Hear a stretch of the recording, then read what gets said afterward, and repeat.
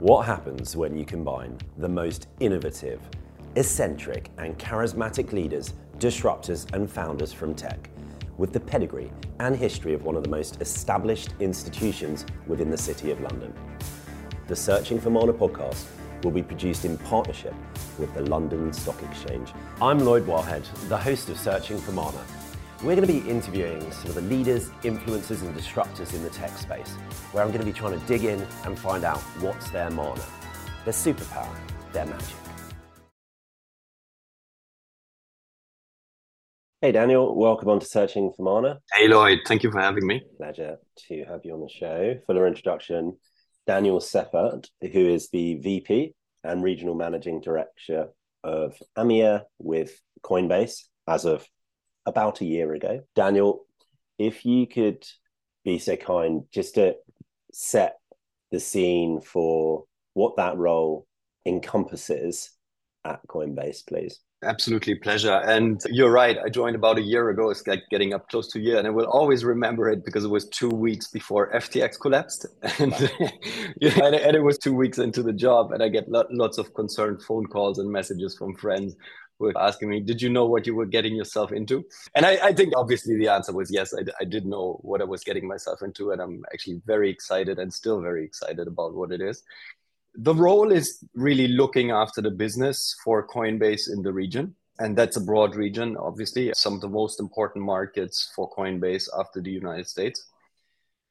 Looking after the business, as you can imagine, that has multiple facets that goes from thinking about strategy, that goes to working with the teams, making sure we have the right product and brought that to the consumers. And then obviously it also goes to meeting interesting people like yourselves. I'm sure many more interesting people. Well, what an interesting time that was, as you say. I know that any month in the last 2 years, it would have been interesting because markets and I think many spaces, but particularly this space has been interesting. But that is right at probably one of the biggest events over the last few years. I was with my family this weekend and just trying to do the test of what companies people know because we're in a bubble. And if I say A16Z, which is to me, who wouldn't know who A16Z are? They're like, we don't know who that is. Who is that? So clearly not a family of venture capital fans, the warheads. I said, Coinbase? And they're, oh, of course, yeah, absolutely know Coinbase. Seen Brian's documentary. And then if you say after that, who do you know? People know Sam Bankman-Fried. That's literally like the situation. So tell me how it's been, Daniel, to this point, because you could say that was a bad moment. And I think it probably was. But in a way, for me, the last year, and as a business that's, in fintech and the blockchain space, it's obviously been very challenging because everybody at that point just shuts shop in a way and takes stock and so on. But I feel like through it, Coinbase has probably put itself into a position as definitely at the front, if not the company that is talking to the regulators, doing all the right type of things, has a huge platform. And I feel also you couldn't believe 2 years ago how these people had, after 2 years, become so wealthy, and it felt a bit spammy. It felt a gold rush. And I think that maybe it's flushed out a lot of those companies and characters. So I'm feeling bullish that when we look back, that's been a really good thing. But nonetheless, it's been such a challenging year. How about you? How's it been on that point? Yeah, a very interesting point. I very much agree with your analysis or the way you laid it out. I think it has been an incredibly challenging year. Already the past year, so 22, and this year, 23. I would say it's almost like an era came to the end, right? If you think about the 2010 to 2020 period, if that's broad brush, but if you take that time frame, it was kind of money was cheap, funding was easy to get, lots of really exciting new ideas, people starting new things. I remember that around the sort of 2015 time, technology moved into financial services. So then we started to call Fintech. That was like really born at the time. Lots of exciting developments in London. And from then on, it was always just growing. And then I think with the with the war in Ukraine and then the change in the interest rates, all of a sudden the environment looks very different, right? And everybody has to reorient and turn around and rethink, not only rethink their strategy, but perhaps for a little bit unusually for startups also to think about the bottom line. And that, as we all know, right, that led to a lot of changes in companies, a lot of changes in how we run startups and fintechs nowadays. Coinbase, in that sense, I was going to say, obviously, we had to make our adaptations and our changes as well, right? And we did. And I think to some extent, the way you called it, and that you said we're a household name, very well known, and that you said that we're one of the leaders nowadays. It's certainly this sort of change in environment probably played to one of the strengths of Coinbase, with is incredibly fast execution.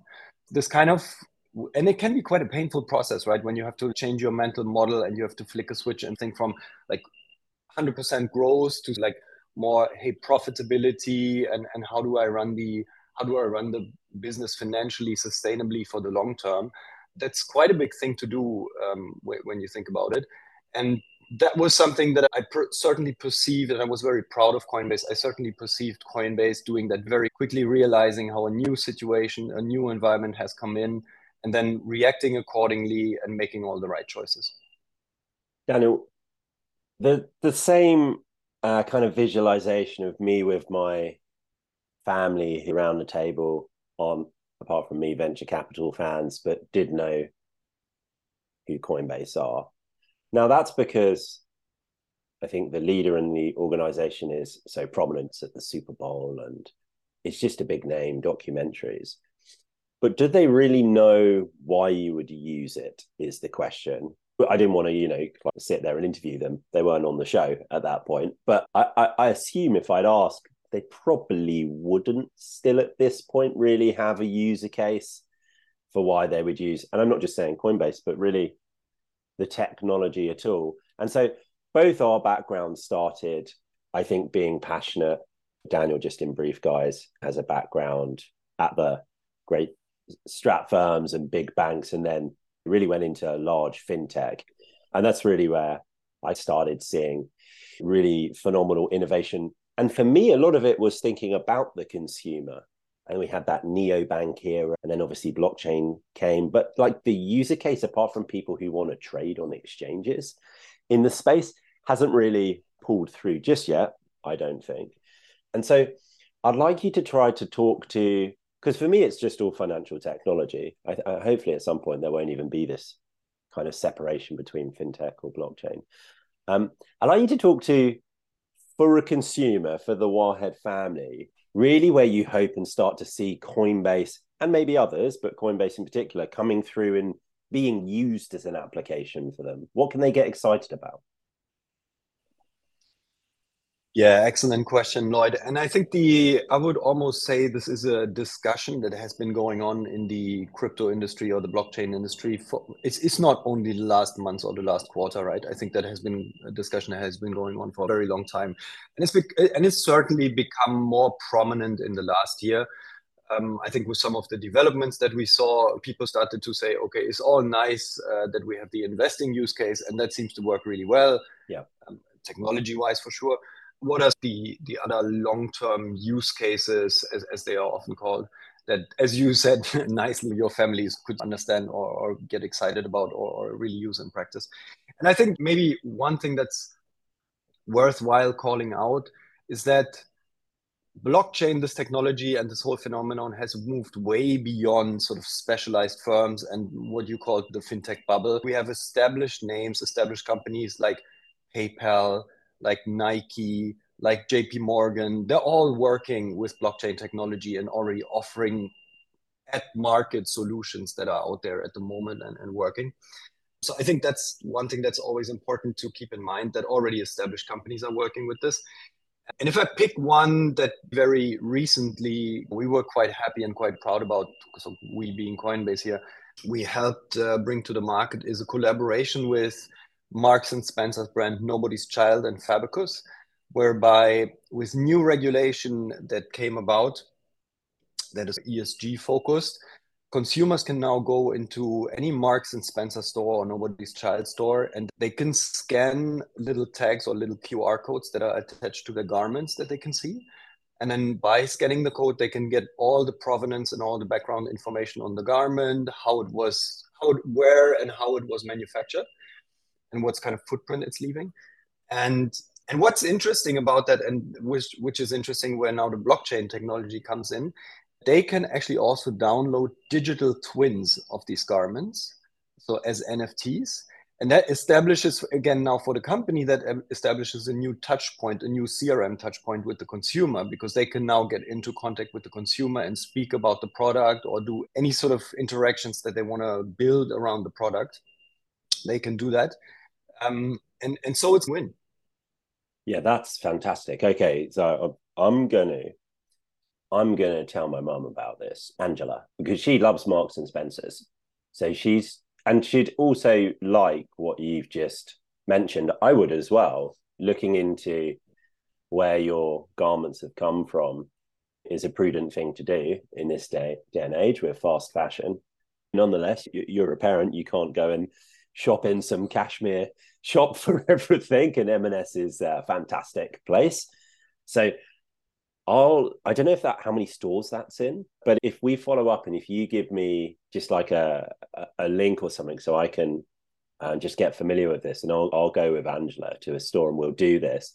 And I think you're right. I think that's so PayPal. Okay, this has suddenly brought a huge demographic in, and that's a very useful thing. But this is phenomenal. And I could imagine how once this is seen, that would be such a brilliant thing in so many other capacities as well. So I love that. That could be the start of all the things we got really excited about over a few years.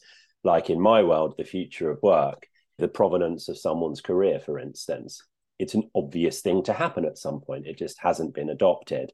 You have a QR code instead of your CV, and it was actually referenced where you'd been. Several years ago, people are like, oh, this is obvious. You think of so many things like insurance, your driving history.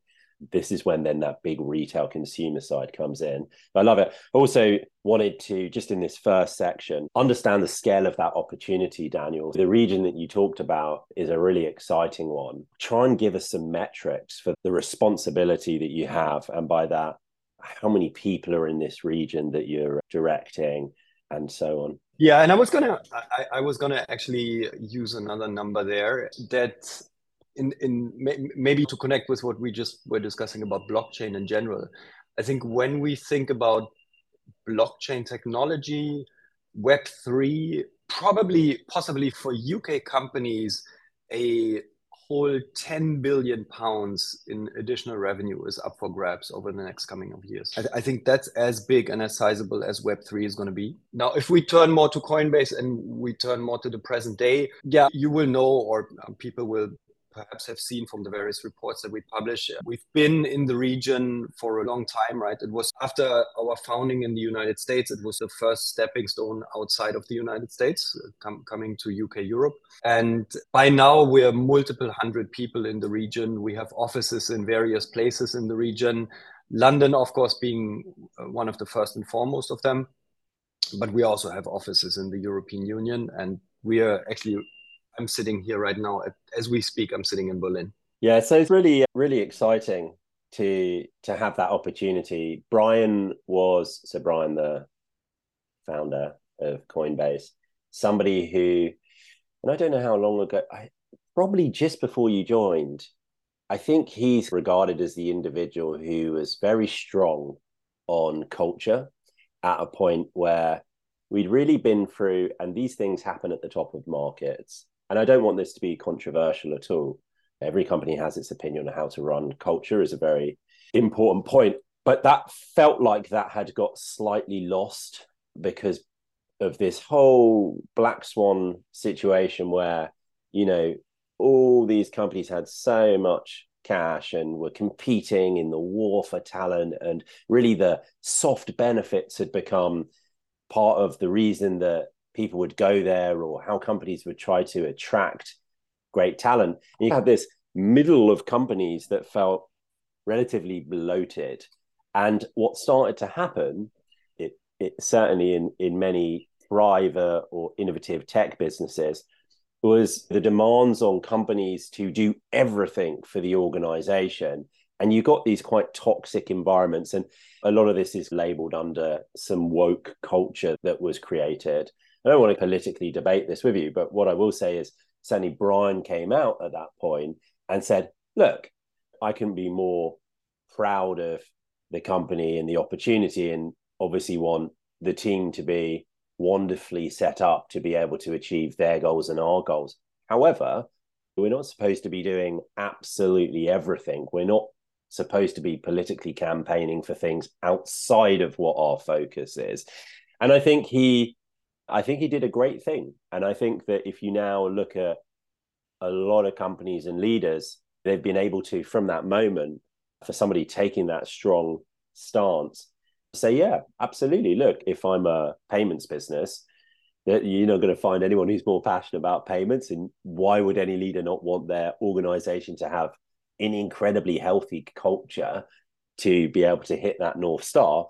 But that doesn't mean that we're on all of these sides. And I say all of that preamble just so that anyone in the audience who didn't know that can understand the context then of what hopefully we discuss here. You've come in, and I think it must have been just after that. And what an opportunity and responsibility for you, because there is this American and global opportunity and culture, but you have this fantastic chance to define your region's culture within that. And so we're always talking to leaders about how to do that and how in sync you have to be, but how sometimes there's tapestries in Europe where there needs to be nuances. So I'd love you, Daniel, to talk to the journey, not of user case, but of how you, as the leader of this region with hundreds of people, have come in and built within that culture, but in your own style. Interesting. Yeah, no, it's good you recap that. And I think actually, we hear this time and again when we're speaking to candidates and when we're interviewing people. This company is incredibly mission focused, and it's a good thing. And it's a thing that often people, obviously, if you interview for a job at Coinbase, you will hopefully you will like the mission. But it's something that we hear always again from people, that they say they're very attracted to a company that is so mission focused. And I think that is one of the things that Coinbase has gotten right. I think it's one of the things that are really good, because it unites everybody behind a common purpose. And it almost, and I think everybody here will always agree that, all the other things are also important to talk about, and it's important to get right. But first and foremost, it's important to focus on the mission and work on the mission. And it's very refreshing to be in a company like this that is so focused on one single piece. When it comes now to, because you were saying, hey, Europe, and what kind of culture do you have, and which one are you building? I think actually interesting. I don't think any one of us thinks about building a different culture or a subculture here in Europe. But I think it's a lot, how can you make sure the Coinbase values that we have and the mission and the cultures, that they are continuously top of mind for everybody, and that they are continuously lived in all across our offices. And we switched, I think it was during the pandemic, right? Like many companies, we switched from sort of a very office focused to a remote first culture, meaning people they're not every day in the office, and maybe they live somewhere else, etc., etc. And those environments, I think and a lot of people will know this, right? Like those environments make it even more important to focus on culture, to bring everybody together from time and time, make sure everybody has the same understanding of how we work and how we want to work. And one thing that we're doing, and we do this, as this is not a European specific thing, right? But it's one thing that we do as a company overall. Like every 2 weeks, we just pick one of our cultural tenet in the town hall, and we just talk through it. And I think that's one way to keep this really like top of mind for everybody. If every 2 weeks, it doesn't have to be the full 10, right? But you just pick one of them and you talk and you give some examples of something that was observed, something that went well, some kind of good example of how somebody put that in practice. And that really ensures that we all stay aligned to that. Yeah, that's great. We're remote first as a company at Mana as well. I had the whole kind of pimped out industrial hipster offices back in the day, and you learn how to gel with everybody and whiteboard and all the ideation things I do believe are super fun in person. But nonetheless, the opportunity to have hired the talent now who are in different territories, I think ends up being so good for, if we just even look at the UK or look at France or look at Germany, a wonderful opportunity for distributed talent to have a great opportunity. So there's pros, there's cons. Cities sometimes can miss out. Certainly, if you go back a year ago, everywhere wasn't busy. But it certainly feels to me that a lot of leaders now are creating the right type of environment where it's hybrid. And in my own team, you feel certain people really wanting to come together and they get their energy from that. Maybe they're at that phase in their career, or that's just the way they are. And you certainly have other people who are very happy to pure play, be remote, or that's the situation that only suits them. And so we try and do, and we're nowhere near as good as we need to be, but we try to start doing some of these things to make sure that culture's as, I call it, light as possible. Because I feel like remote culture can be quite, manufactured and forced on you. And that's because we're not as good at it yet. It's not as easy to smile at somebody whilst talking about a deadline as an example, right? It's really challenging. So this is good. I like this one. So every 2 weeks, talk about one of the kind of core values. I'd love to know if there's any other tips you've got for me or anyone in the audience in a remote culture. And then also whether you want to now or at the end, if you could just tell us just a little bit about one of those sessions and what the value was and how that works so that we can visualize it.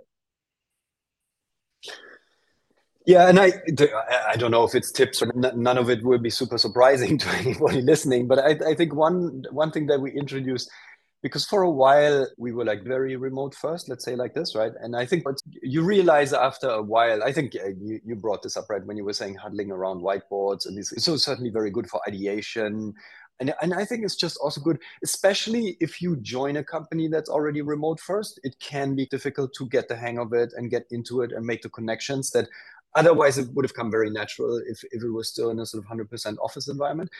And so maybe on a personal note, I actually quite think that a sort of hybrid mix between the two is a good thing. So meaning like you're remote first, but you also create possibilities for everybody to come together from now and then. Yeah. And the way, one thing that we've done is we have free lunch Wednesdays. So meaning, and that's we're not forcing anybody to go into the office, right? But if you want to come to the office, there's free lunch and people take advantage of it and they come in. And we have, for example, in Germany, our team, they're very dispersed, which by the way has been it's allowed us to hire amazing talent in Germany. But it also has some challenges, right? Because you've got a couple of people in Frankfurt, a couple of people in Munich, a couple of people in Stuttgart, etc. And so now what we're doing here is we're bringing every now and then we're bringing them together for combined work/team events. It'll be the part what you just called about huddling around the whiteboard and getting a bit of work done and things that are better or easier discussed in person. But then also some social activities around it to make sure for the team development, to look after that and make sure that sort of everybody's 100% integrated there. And that then means people will come to Berlin. We'll pick Berlin as the location, but it doesn't have to be. And then we'll all come together for one or a couple of days. And after that, people go back to their individual remote locations. Yeah, perfect. I think that we've got a really good optics on the situation and what you're up to right now. So let's now go back and try and ultimately understand you, Daniel, and your Mana. And I think that's just the point before the last one is actually a really good point on why I hope it's really interesting for everyone, because I think that's right. And clearly Coinbase has got this nailed on. When you're working at a company, you want to join one where you desperately care about the mission, first and foremost, right? What even is your purpose? Like, why are you doing something? And you want to have, ideally over your career, relatively long-term perspective on, something that's bigger than you. And so coming together in a culture with other individuals to make it happen is such a wonderful thing. On the other side, there's also yourself and what are your innate personality traits. And a culture is fantastic when a bunch of these different personality traits come together and unite on a mission. I think it's as simple as that. And I think that's what got lost. And I think that it sounds like you guys have got this really sorted. That's what we're also in the group trying to make really clear is that's not the company's fault. If their culture is clearly defined, this is what it is. What your job is when you're looking for your next mission is to make sure that you really understand it. You're really desperately passionate about it. And then what we're going to help you with is there a sync on your personality and values to that organization? If there's not, find somewhere else. This is not going to be a good opportunity. And not enough is done on that front end. Some companies are good at screening for that, and others are terrible. And this is where and by the way, it's not easy. This is where so many people have depressing careers because they're just in the wrong place. And when you find the right place, there's nothing better, get up every morning with a spring in your step. And that's really our mission, is trying to, on that mana side, the mission, that's the company's responsibility. The skill set, somebody's CV, this is rudimentary. Of course, that should fit. But this side is the absolute crucial one. So let's try and work out what your mana is. So to start with, if you could be so kind just to take us back as far as you're happy to, and set the origin story of Daniel so that we can understand the background, please. Okay, I'm going to go very far back. Good. No, I think because when you're asking the question, what makes you tick or what makes you get up in the morning, I think for me, it's always is exploring new possibilities or learning new things or creating new opportunities. And if I pick that middle one, I think it was already in, as a child or even in school, right? I was just reading all the time and trying to understand more things. And like almost every subject was interesting and just always trying to understand more things and learn more things and see what could be created from that. And I think that sort of then also informed a lot my choices. So my job choices, really, as you mentioned outright. I was starting off after university with a big consulting firm, and consulting is a bit like that, right? Like you do a 3 months or 6 months project. If you look at it on my CV, it'll be like a very long time spent at the same firm. But at the end, consulting is a bit like 3 months, 6 months. You work on this project, then you work on another project. You can change between industries. You can change even if you stick within the same industry. There's so many functions that you can work through. And it's all incredibly interesting. And I think after a while, I realized that, this was all like very interesting, but it didn't really and all my consulting ex-colleagues are going to forgive me. It doesn't really create anything new, right? So you want to, and that was the moment when I then classical shift that a lot of people do, that after consulting, they go into industry. And for me, it was very clearly financial services, right? That was the most interesting thing. And by far the industry that I had worked the most and the longest on. And then almost a little bit progressively step from more and more traditional financial services to more and more startup-y, scale-up-y, fintech kind of things, situations, because there certainly the potential to create something new and to try out new thing was the largest. And I would almost say Coinbase is the culmination of that. It's certainly the most interesting environment I've ever been in, because as you said, and particularly certainly the last year, right? The amount of changes and it's both external and internal really in this industry, right? Because you have so many things almost like on a weekly basis, something externally is happening, something big. And then also internally, right? So many innovations going on. And it's our chief legal officer, Paul Greywall, always used to say, there's so many things you could lose yourself in Coinbase. There's like too many interesting things, right? Like you could just go down any number of roads or alleys that you want to. And it's been an incredible ride so far. Yeah. So like where you sit now, it's so easy, isn't it, to look back and say it was all so calculated. I'm sure you wouldn't, but you've got such a brilliant blend now with experience to do anything. But I'm sure for incredibly long time, Coinbase presents a fantastically large platform and opportunity. I want to know, whilst that's happening, because it sounds like a classic kind of fantastic career path, strategic, what's happening with your, what we would call drivers because almost each move there has a higher level of risk in it for a larger outcome. If you think about it, it's not obvious once you'd gone into industry at one of the large banks to then go into what would be classed as emerging technologies and innovation. And of course, with that, there's career risk because you can go somewhere and cannot get its funding, or you could lose your job, or you might not like the opportunity. So I feel the consulting to industry is a natural path, but then the move from the bank to fintech wasn't. What was happening with you personally to think about that higher risk? Could you set some goals? And you mentioned the phrase, I wanted to build something. Where's that come from? You know what? I was actually, the way I was thinking about it was I almost began to see it as more of a risk to remain in a traditional bank than to be in a fintech. Again, nowadays with the new interest rate environment and everything, right? And with hindsight, you always, of course, think about these things differently, and we might look at it and think that was naive. I don't know, but at the time, that was the thinking that started to take shape in my mind. That it was almost like over the long term more risky to remain in an environment that was perhaps less innovating, and almost a better bet to be in an environment which was more innovating, because over the long run this would win. Yeah, fascinating. So that was another great risk calculation. Now, I don't know how that's panned out. You chose the right places to go, that's for sure. Two really great environments, but you could have gone to many places that are in business anymore. But then you could have also stayed in trad finance, and some pretty big names are not in business also.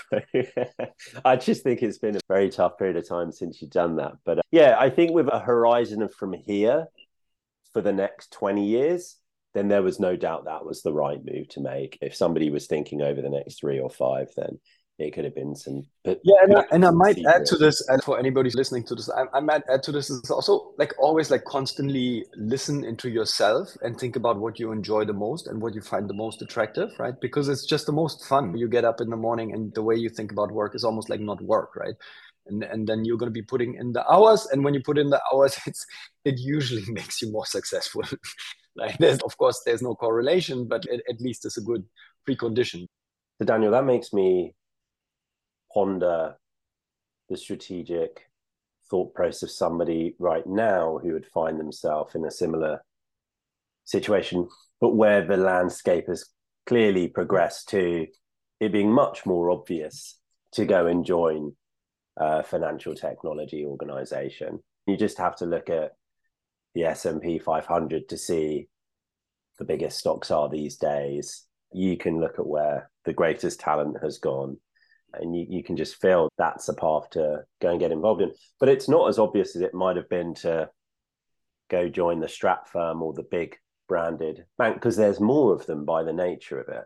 What do you see, given your vantage right now? And I know it's an impossible question, but I'll ask it anyway. What do you see the type of skill sets, if we think of a career where somebody might go that is a really brilliant place to, whether it's the forevermore job, but to go and get involved, if they want to come and work at somewhere like Coinbase, super bright, motivated individual, unites with the mission. What are the big trends, skill sets right now you encourage people to go and skill up in? Yeah, brilliant question. Obviously, I'm going to give you a lawyer-like answer. It obviously depends on which track you want to go into, because if you're going to go into engineering, I'm going to give you a very different answer than if you say I want to work in the legal team or I want to work in the marketing team. That's always going to be like very clearly very different answers. I've always felt that almost like this sort of like the entry way or path that I took was like going into consulting is like one of two things, right? If either you want to you almost like deliberately want to train for something maybe we call it general management, or maybe, which was more my case, if you don't know where you want to end up, then that's a great entry point, right? I think that is the way I think about consulting. So if you conversely, and I'm going to give you the example of the brother of my wife. He's far younger than I am, and so he's at a very different stage in his career. And kind of, I think the advice, and he's trained as an engineer, yeah.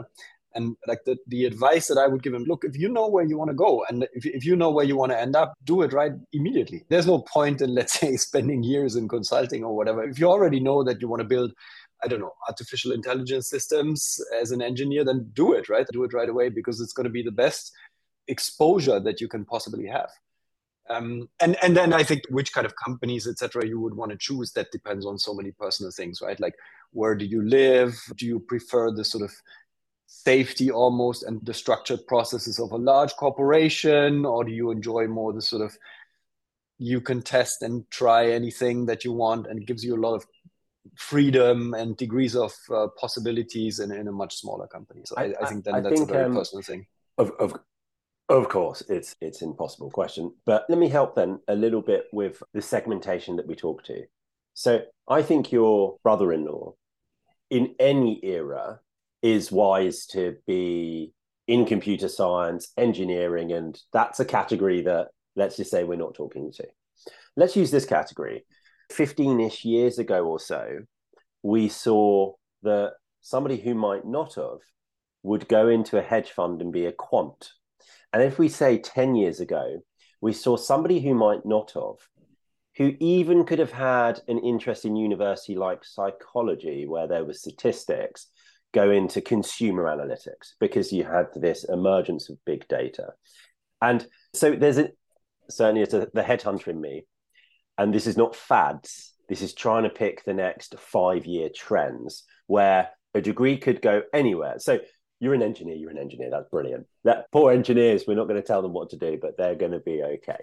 And then you've got, as you say, general management. So that is really a great point from you, which is that's where consulting is obviously fantastic because of the myriad of opportunities and the strategy that you're involved in. So that's useful to hear.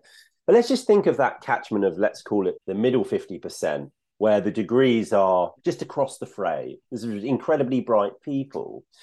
The trend to come into somewhere like a Coinbase right now, you mentioned machine learning. Artificial intelligence right now, it's the biggest trend. There's just no doubt about that. Now, what you can't necessarily do with the history degree is go and become a machine learning programmer, unless you want a completely correct course, right, and go learn language models and so on and so forth. There's people coming through to do that. But what could you do to make sure that then you're on this biggest trend of our time, certainly for the next 5 years, with that general skill set?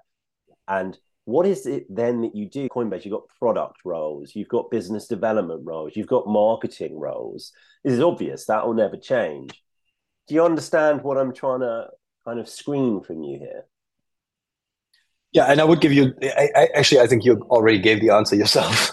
I would exactly do that. I would say, hey, if I believe that the biggest trend is generative artificial intelligence at the moment, then definitely let's go there. And yeah, you can pick a smaller, very specialized firm. You say, okay, I will, by all means of it, I will try to join OpenAI or whatever. Yeah. But there's also possibilities. You could just as easily say, Amazon works a lot with generative artificial intelligence, right? Like when they're optimizing their warehouses and so forth.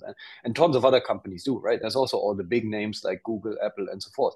And then moving on to what you said, what you called the middle 50%, I would not use that phrase, but for the purposes you just said it, like those companies, I think, and I actually believe this will always continue, right? Like even 20 years past when you said, okay, somebody would have been in data science or whatever, all these companies always had a legal function, a finance function, a marketing function, and even nowadays companies have a legal function, a finance function, etc. And it will probably continue in 10 or 20 years to be like that, right? And so I would then pick the trend and then what you like or what you're good at, and see how you can fit into that company. Yeah, I want to be clear about my language there to the audience. I believe this is the biggest issue that exists in the blockchain space, actually working with foundations. And the last several years, foundations or protocols or big players have been pretty good at banging the drum for hackathons and bringing in builders. And if you go to most emerging projects, which most projects are, they would be in the equivalent of typical venture capital space pre-Series A most of the time. It's engineers and technical makeup. So it's that garage phase of the evolution of a space. And what's desperately needed is, so I need to change this phrasing, not the middle 50%, but it's like that economic side. It's what you need. It's that if one founder's the CTO, the other founder's the product or executor, the strategist. And we talking to so many people who are early on in their career and want to be in the space, but what do they do? And there's just not been enough, I think. So this is one of our missions, is to try and make it more clear of what's a good career path to go and take. And of course, part of that's on you. For me, it needs to get to the point where someone at Central St. Martin's, a brilliant creative university, as an example, who has done an innovation management course, for instance, would think a brilliant place for me to go is to Coinbase, because I'm actually incredibly well networked and savvy with the NFT space. And we can see just how much NFTs is building out into the thesis of Coinbase's like go-to-market strategy. But it's really not. You would sit there and think, that's not for me. I'll go to a creative agency, or I'll do what people from Central St. Martin's have always done. And I think it's the biggest problem. I think one of the biggest problems, there's many, which are all fun obstacles. So that middle 50%, I need to rephrase it to something else, because it sounds condescending. I don't mean it like that. What I mean is, as you said as well, of course, there's the finance function. Of course, there's the engineering function. These are crucial. There's improvements to make there. But it's really, how do you bring all of this amazing talent in? And I think when we get that talent in, then naturally everything is just going to become better. And I don't think career paths are obvious. So I want to try and maybe we can catch up after this. Yeah. How could we do some work together on making that clearer to the market? Yeah. One way I've always thought about this is, because you were just picking let's say the finance team and the HR team and the legal team. I think one way I've always been thinking about this, if you're coming out of university, you probably want to work in an industry where your function is almost the main pillar. So if finance, then probably it's smart to work in a bank for a while, right? Because this is where everything is centered around finance. If you're in HR, then maybe, I don't know, a headhunting firm or something like this is maybe the best place to start. If you're in legal, then maybe a law firm is a great place to start, right? Because like the entire thinking revolves around that for the first 2 or 3 years of your career. And then you can branch out. Yeah, it's a great way to think about it. So what's at the pillar of Coinbase? Engineering, right? It's the product and the engineering that we're building. It's like half of our company. So you see, that's the case. I think that's the case. And that's why when I'm talking to so many of the projects in the space, it hasn't got the other side yet as the main pillar. And the other side will be what the adoption is. Not for Coinbase, because you guys fundamentally are supposed to be a secure exchange in essence. Of course, technology is right at the top. But I think the makeup of many others is also technical. And really, when you want adoption on the retail side, that needs to change. Okay. All right. So, Daniel, let's go into the Mana round. So just to preset this for anybody who doesn't know in the audience, Mana is your magic and your superpower. So we're going to try and find out what yours is. To start with, if you could have a massive front page of a publication of your choice, whatever you really love, what's really dear to you, I don't know what that is. The Economist, Wired, what's your favorite go-to publication? Yeah, I think you named them, right? Like Financial Times or Economist. I think one of these, yeah. All right, let's go with The Economist, because that comes out only once a week. And you've got the front page. What would you put on it? Wow, yeah, that would be amazing to have the front page of The Economist. I would say maybe like other people find better language, right? Web3 is the future, a special report. And it would be all about Web3 and what's being built at the moment. And by this, in business, what keeps you up at night? There is a lot of changing environment. We touched on that earlier on today, in that I think especially when I say externally, there's so many factors, right? Like technologies are evolving, consumer preferences are evolving, regulations, laws and regulations are evolving, and they're evolving in different ways in different regions, right? And so making sure that the company evolves with these things and keeps on going forward and keeps on always, better even being one step ahead of it. That's what keeps me up at night. In the preamble, Jeff Bezos would say his puttering around in the morning. You have a lot of responsibilities. How do you set yourself up for a successful morning, a successful start to the day in business? I wish the answer was I'm running a marathon and then I'm doing 100 push-ups and so forth. But the reality is we've got small children, so there's not much of that at the moment. No, I think the way, so once this actually goes back to McKinsey, so it's traded McKinsey wisdom that they were always saying, you want to look ahead a year, half a year, a month, a week, and a day. And so going through that cycle every morning and making sure, do I know what's coming on the agenda next week? And is everything in place to prepare for that? And do I know what's coming today or maybe at the end of this week? And do I have everything in place for that? What are the things I need to turn my attention to? That's what really is important for me in the morning. I have a 5-year-old daughter, and she's just gone to what we would call reception in school. And it's really thrown my morning into disarray because it's different time, it's a different area. It's challenging, hey? But this is the reality: is not many people are sat on an island with no distractions and able to go run their triathlon to go prep for their day. So it's more interesting to hear real situations. How do you just to understand it? How do you manage that morning? Because I know what kids can be like. Super early, like you want to, as a parent, be present, but on the same note, you have a load of stuff to get to work. How do you set that up so that you're not stressed, you're doing the right thing with the family? What is the morning routine?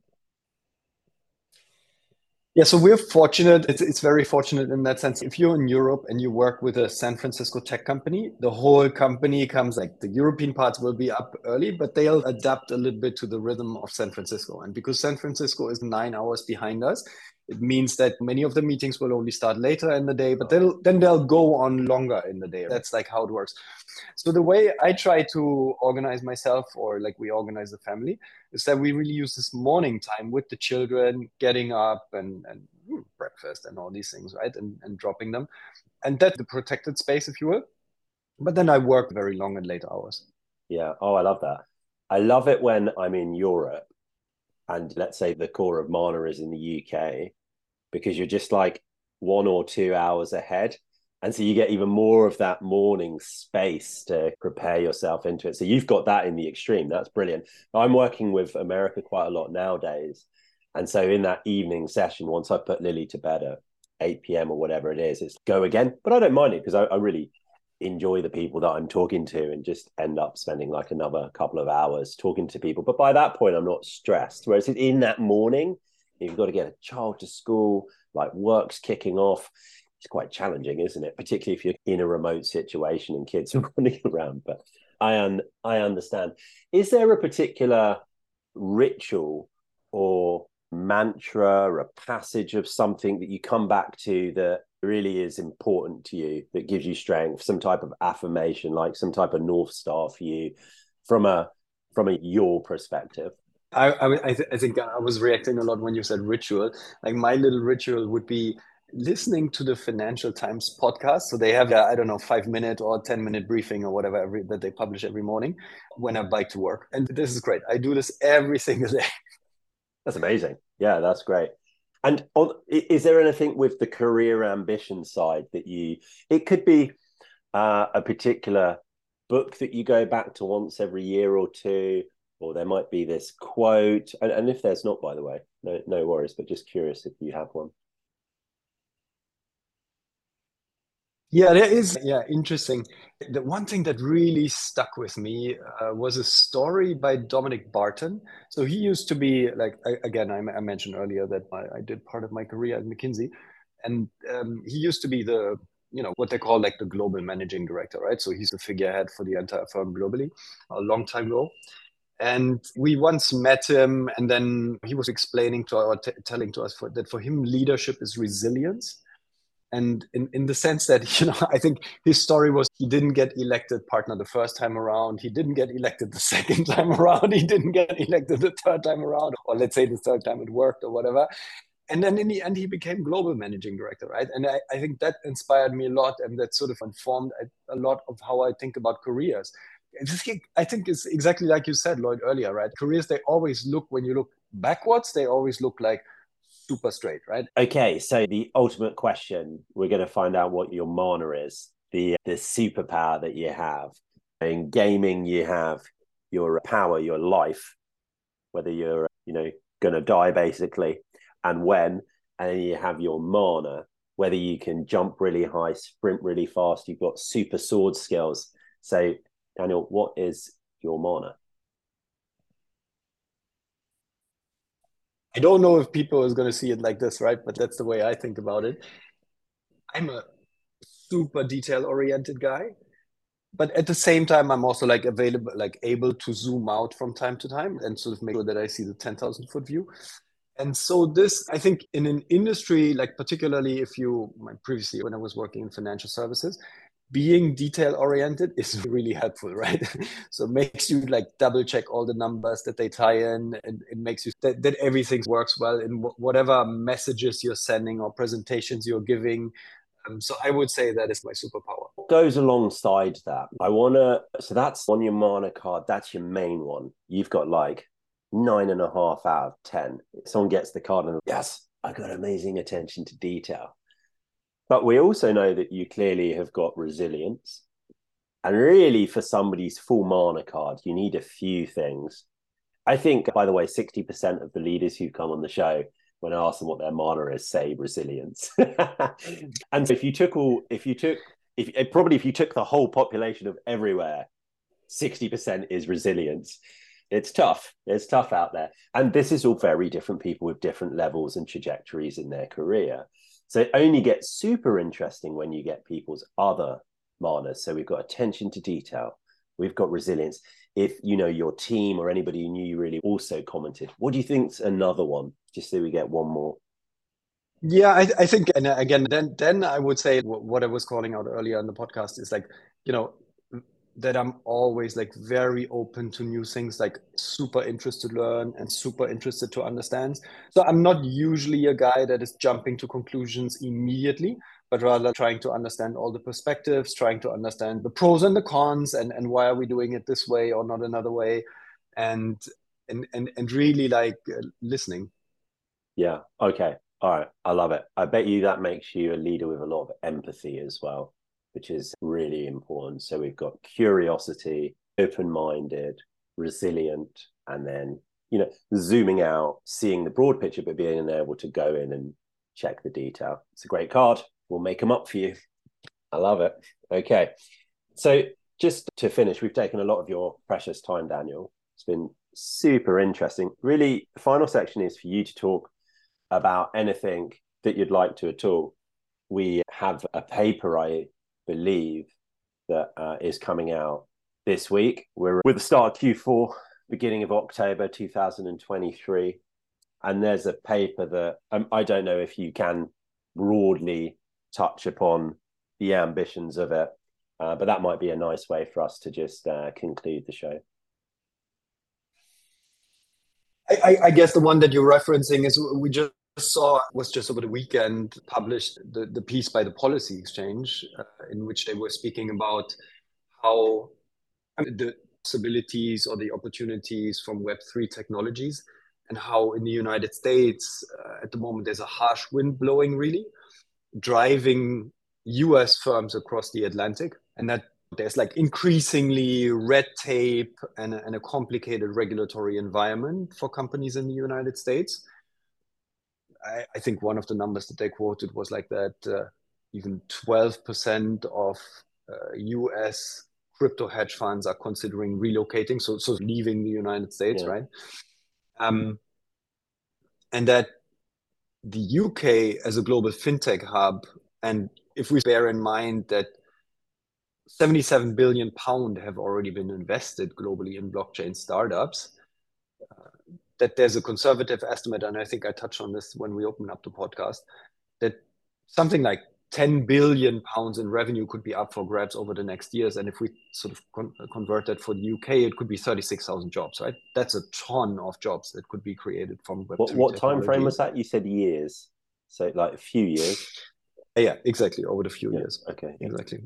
And the UK has made that really clear. The Prime Minister made Web3 one of his policy goals. And I think at the time when he was Chancellor, he was saying that he wanted the UK to become a global hub for crypto asset technology. I think those were the words used, bringing jobs to the UK. And since then, I believe, and you know this, and I know it's like a number of major US firms have set up offices in London and in the UK, right? So I think this is really, it's a development that is taking place right before our eyes.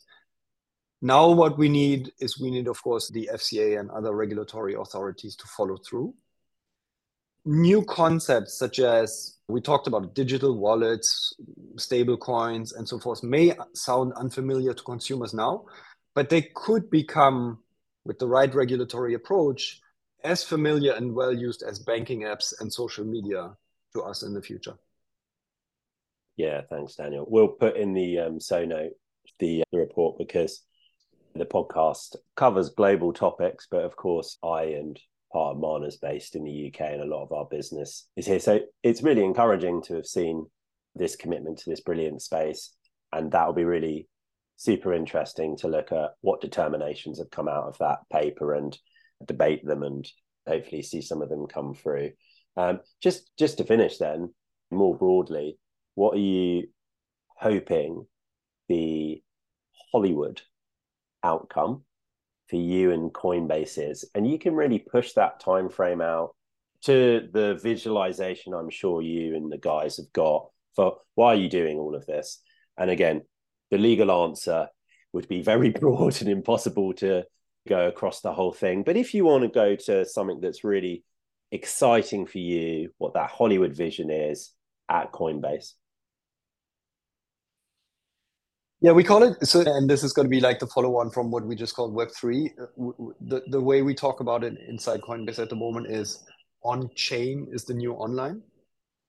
So I think the exciting Hollywood vision is really for the whole world to move on-chain, and that's going to open up so many new possibilities because you will have basically payment systems right built into the software itself, and that just creates and it's not only payments, by the way. Like payments is perhaps one of the most easiest to identify ones, but even think about like identification services or data sovereignty.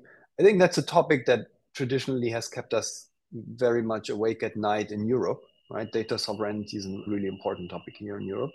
And all these things, they become possible with Web3 technology. Yeah, so exciting. What never ceases to blow my mind is how large the payment space is. It is just absolute Goliath. It's crazy. And the whole of my career, it's been getting disrupted. But I do think, and I don't think it's probably the right phrasing to say that it's the easy thing. I'm sure you'd agree. But it is the obvious thing that the ledger and blockchain should be the rails for. And that turn of phrase that you say, I think, is what would be the Hollywood situation that, and I don't want to get it wrong, so if you could say it again, but that the internet is on chain. How did you put that? Oh, on chain is the new online. On chain is the new online. I love that. That's amazing. Like, is there any Coinbase merch with that on it? Because if not, let's do it. And I want that. That's so cool. That's a really great way to sum it up. That's really snappy. And I think that happens. And we're going to have had such an exciting part in this monumental shift in technology. Daniel, thank you so much for coming on the show. Absolute pleasure. Really insightful. And I'm really excited to see what comes next. Pleasure. Thank you, Lloyd. Thank you for joining us on this episode of the Future of Work podcast. We hope you've enjoyed it. Please leave a like and a review and subscribe to our iTunes channel to stay up to date with the newest content. Find us on social media at Searching for Mana. Tell us who you want next on the show. Thanks again and see you next time.